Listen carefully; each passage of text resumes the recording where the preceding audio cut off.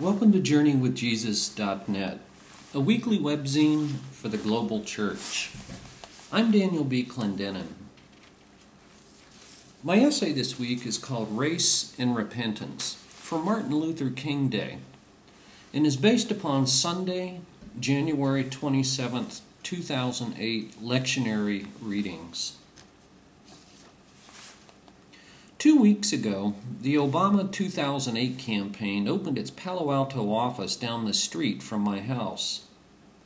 I hope the presidential campaigns don't argue whether gender or race is more important, and that they address a breadth and depth of issues. But every time I pass by their office, I wonder, is America ready to elect a black man as president?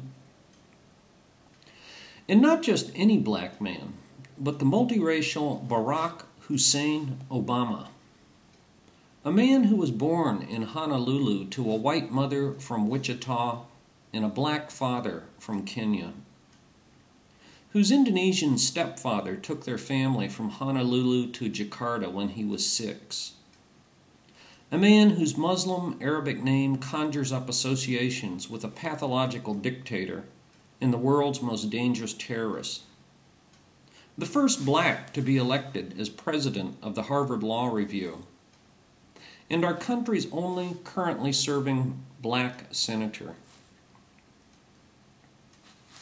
Is America ready to take another step beyond its racist history? It's a provocative question for 2008, when we'll commemorate the 40th anniversary of the assassination of Martin Luther King Jr. on April 4th, 1968. It's also a provocative question because in some ways, despite significant progress, our country is still deeply racist. Racial reconciliation and equality in a comprehensive sense, relational, structural, economic, political, educational, all these remain unfinished tasks. Consider, for example, the movie Crash, which won 3 Oscars in 2006, including Best Picture. The story opens with a car wreck that symbolizes the collisions between ordinary people because of their racist rage. This rage lies just beneath the surface of nearly every aspect of our identity, our ethnicity, our English slang or the accent that we use, work, dress, music, marriage, and family. In the film, a Persian shopkeeper laments, "They think we're Arabs." A Hispanic locksmith, 2 black hoodlums, a wealthy black film director, redneck white trash, a despicable suburban white couple, a naive white rookie cop, and other ethnic stereotypes are all haunted because they project onto others paranoia, bigotry, and mutual misunderstanding. The director, Paul Haggis, does an especially good job of depicting racism not only between people who are different, but also among people of the same groups. In the Gospel this week, Matthew writes that, quote, Jesus began to preach, "Repent, for the kingdom of heaven is near." Matthew 4:17. Those are the exact words that the wild and woolly John the Baptist preached in the parched desert of Judea and at the shores of the Jordan River. In Mark's parallel account, they're also the very first words spoken by Jesus. To repent, says John Howard Yoder, is not to feel bad, but to think differently. To repent doesn't mean to grovel in self-hatred or pious sorrow. When you repent, you turn around, change directions, choose a different path, or make a radical rupture. Repentance signals an abrupt end to life on autopilot or to business as usual. And that's exactly what happened in the gospel this week when Jesus called 2 sets of brothers. When Jesus saw Peter and Andrew fishing in the Sea of Galilee, he invited them, "Come, follow me." Matthew and Mark dramatize their unequivocal response. At once they left their nets and followed him. Jesus then saw James and John fishing with their father Zebedee, and likewise called them. And we read, they immediately left the boat and their father and followed him. A year or so later, speaking for the 12 apostles, Peter could even say, "Lord, we've left everything to follow you." Mark 10, verse 28. Why such urgency and abandonment? Why not go home and talk it over with the family? Won't friends think we're crazy, impulsive, even irresponsible? Won't you regret such a categorical decision? Why not hedge your bet? In the epistle this week, Paul admits that from a human perspective, the call of Jesus to repentance is both foolish and scandalous. 1 Corinthians chapter 1, verses 18 and 23. Jesus invited Peter, Andrew, James, and John to reorient their lives by following him, because in his own person, he said, the kingdom of God has arrived. Jesus both announced and embodied God's rule or reign on earth, right here and right now. There was an unmistakable element of cosmic fulfillment in his preaching, teaching, and healing. The Kairos has come. The kingdom of God is at hand. Repent and believe the good news, he said. That Greek word, kairos, denotes a critical juncture, a divine intervention, or a special moment. In contrast to chronos, or everyday clock time. You plot chronos on your calendar, like the soccer game on Tuesday at 4 p.m. With chronos, you might procrastinate with very minimal consequences. But kairos is different. Because kairos denotes a unique opportunity, it invites a radical response, an urgent choice, or a fundamental reorientation. Peter, Andrew, James, and John sensed God's kairos, and so they left everything at once to follow Jesus. Their father, the hired help, the boat, the nets, their livelihoods and families, everything that was safe, predictable, and familiar. In stark contrast, Jesus lamented that Jerusalem, quote, did not recognize the kairos of God's coming to you. Luke 19:44. It's one thing, he warned, to be able to predict the signs of the seasons or the weather, but quite another to recognize and to act upon the signs of the kairos. Matthew 16, verse 3. Throughout the Bible, peripheral outsiders who are marginalized by mainstream insiders connect with Jesus' urgent invitation. The religiously suspect, the ethnic enemy, social outcasts, the economically poor, the morally impure. Smug establishment people often reject the invitation. They don't believe it or choose not to hear. We read, for example, that a wealthy businessman went away sad when Jesus invited him, "Come, follow me." Mark 10:22. The pagan Ninevites, on the other hand, understood the kairos of God, and much to Jonah's shock and chagrin, those foreigners and pagans responded to his preaching. They repented and believed his message about Yahweh. Racial reconciliation is central to the gospel. Paul even describes the work of Christ as one of reconciliation between warring factions, which in his day would be Jews and Gentiles. We read in Ephesians chapter 2, 14 to 16, "For he himself is our peace, who has made the two one, and has destroyed the barrier, the dividing wall of hostility."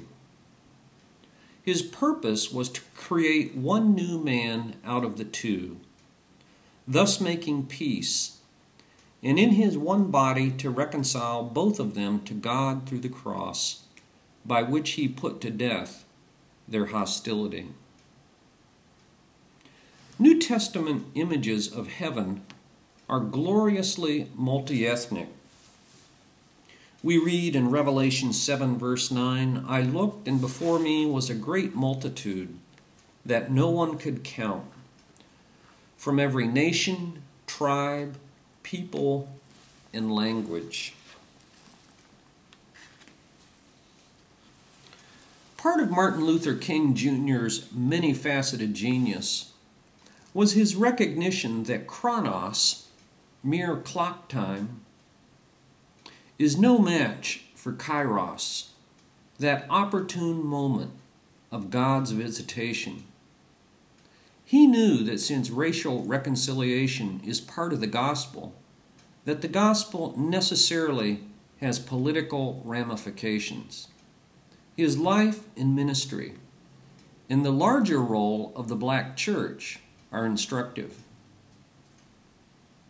Lerone Bennett points out in his book, Before the Mayflower, how toward the end of the 19th century, the black church quickly established itself as the dominant institutional force in black American life.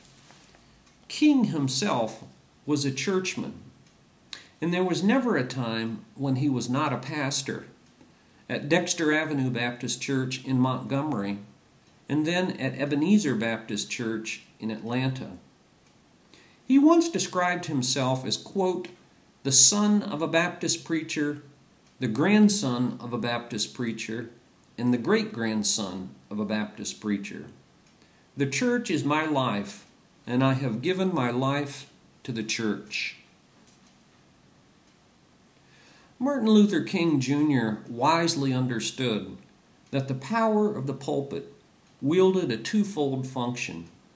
First, pastoral mediation to reconcile people to God and to each other, and secondly, prophetic exhortation to bring the gospel to bear on our contemporary culture. In King, writes Mervyn Warren, the man and the moment met. He made a Christian decision on behalf of social, economic, and political justice, and the world was changed. Only time will tell if Obama, or for that matter, if any other candidate, might embody a new prophetic message for our own political moment. And now for further reflection. Can you recall a time when you truly repented or resisted repenting? When have you experienced moments of kairos that interrupted everyday chronos? What have been your experiences, positive or negative, of racial reconciliation? And for Obama's Christian experience, see the interesting piece, My Spiritual Journey. This is an excerpt from his book, The Audacity of Hope, which was published in Time magazine, October the 16th, 2006, and is widely available on the internet. Race and Repentance for Martin Luther King Day, January 27th, 2008. For books this week, I review a book called God Grew Tired of Us, a memoir, by John Bull Dow, written with Michael Sweeney. Washington, D.C., National Geographic, 2007. When you consider that John Bull Dow started the first grade when he was 18 years old, scratching his first ABCs in the dusty ground of a refugee camp, his memoir is inspiring by any measure. It's hard to imagine anyone surviving what he describes, much less flourishing once he had the opportunity. By the time Dow started copying books from the refugee library, learned English and Swahili in order to understand the instruction, passed the Kenyan high school exam, then made it to Syracuse, New York, he had wandered upwards of 1,000 miles over 14 years from his bucolic village in southern Sudan. Sudan is not only the largest country in Africa, and one of the most complex. It has 572 tribes that speak 114 languages. Sudan is also one of the most war-torn countries. The Darfur genocide in western Sudan rightly grabs our attention. But for 25 years, civil war raged in the southern part of the country. The white Arab and Muslim government in Khartoum has tried to impose strict Islam as the state religion for the entire country, but the black and mainly Christian South rebelled. In 2005, a comprehensive peace agreement was reached. When the Khartoum government bombed Dow's village of Duk Payal in 1987, he fled with thousands of other displaced Sudanese. He was 13 years old. Rape, disease, pillage, daily burials, wild animals, famine. They sometimes ate mud and drank urine. Government troops and hostile tribes. None of these prevented Dow and some 265,000 Sudanese from reaching refugee camps in Ethiopia to the east. Most of these refugees were young boys and a few men, as women and girls could hardly survive, and so they became known as the so-called Lost Boys of Sudan. When Ethiopian troops started slaughtering them, the refugees trekked 500 miles south to safety in Kenya. By then, Dow was 18 years old. 9 years later, he was one of only 3,600 Sudanese refugees in Kenya who were resettled in the United States. Dow was the first to thank the many people who helped him in America. But it bears saying that by his account, he was totally self-sufficient about 6 months after he arrived. He finished community college, entered Syracuse University, met and married a Sudanese woman from his Dinka tribe, started several foundations to help Sudan, sent most of his hourly wages back home, and was featured in the award-winning documentary film God Grew Tired of Us, the story of the lost boys of Sudan. It's only fitting that Dow's improbable story ends with reconnecting with his mother, father, and siblings. God, he writes, had not forgotten me after all. John Bull Dow, God Grew Tired of Us.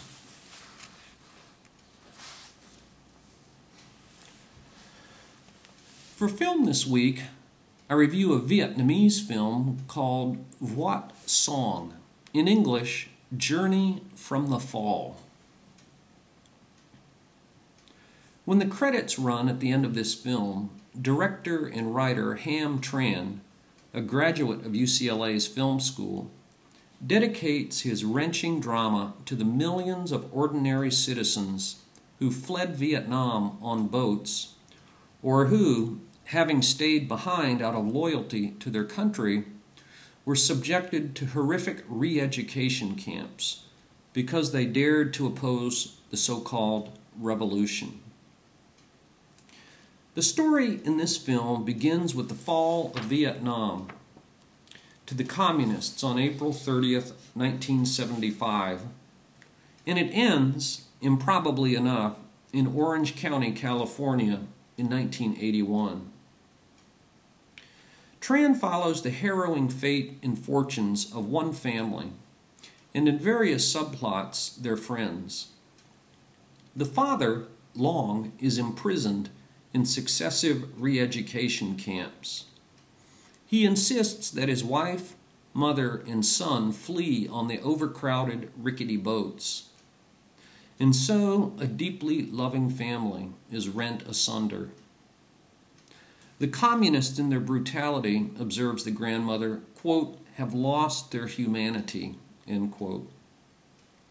I won't spoil the film by revealing what happens to the family, only to say that the challenge of immigrating to the United States is as arduous as surviving as a refugee. The film has won awards at 16 film festivals.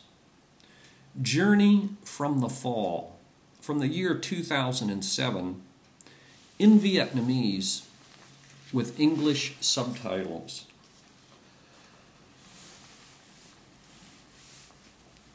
And for poetry this week, a poem from the Puritans. It's called The Valley of Vision. It's taken from a book called The Valley of Vision, a collection of Puritan prayers and devotions, edited by Arthur Bennett. Lord, high and holy, meek and lowly, thou hast brought me to the valley of vision, where I live in the depths, but see thee in the heights.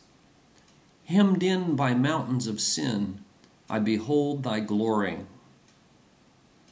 Let me learn by paradox that the way down is the way up, that to be low is to be high, that the broken heart is the healed heart, that the contrite spirit is the rejoicing spirit, that the repenting soul is the victorious soul, that to have nothing is to possess all, that to bear the cross is to wear the crown, that to give is to receive, that the valley is the place of vision.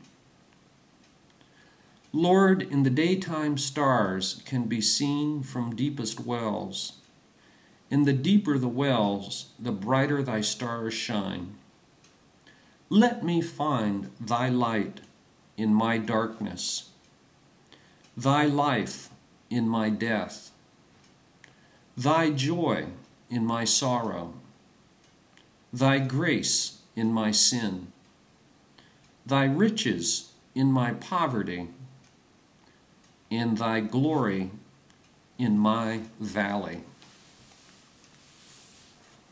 The Valley of Vision, taken from a book by the same title.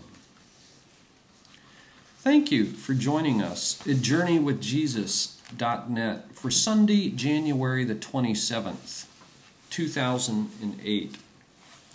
I'm Daniel B. Clendenin.